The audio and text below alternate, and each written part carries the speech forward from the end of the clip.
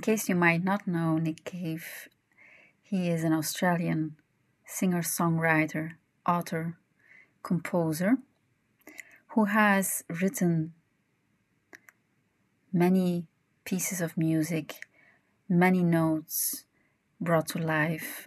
He has formed films also.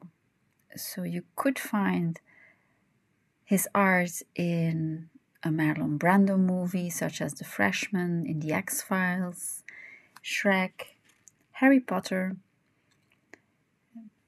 Scream, and the movies of the German director Wim Wenders.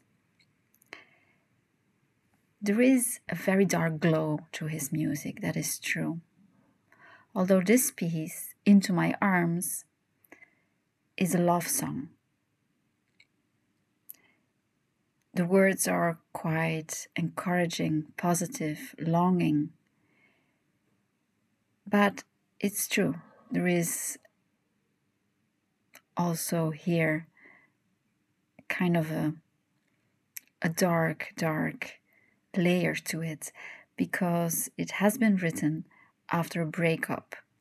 He had a relationship with a certain lady called Vivienne, and after that long relationship, he started a new relationship with the musician PJ Harville. She's quite famous, actually. And after that breakup, he was ready to write this song, of which he is very proud. The writer himself thinks of this song as one of the best songs, his most favorite song he has written.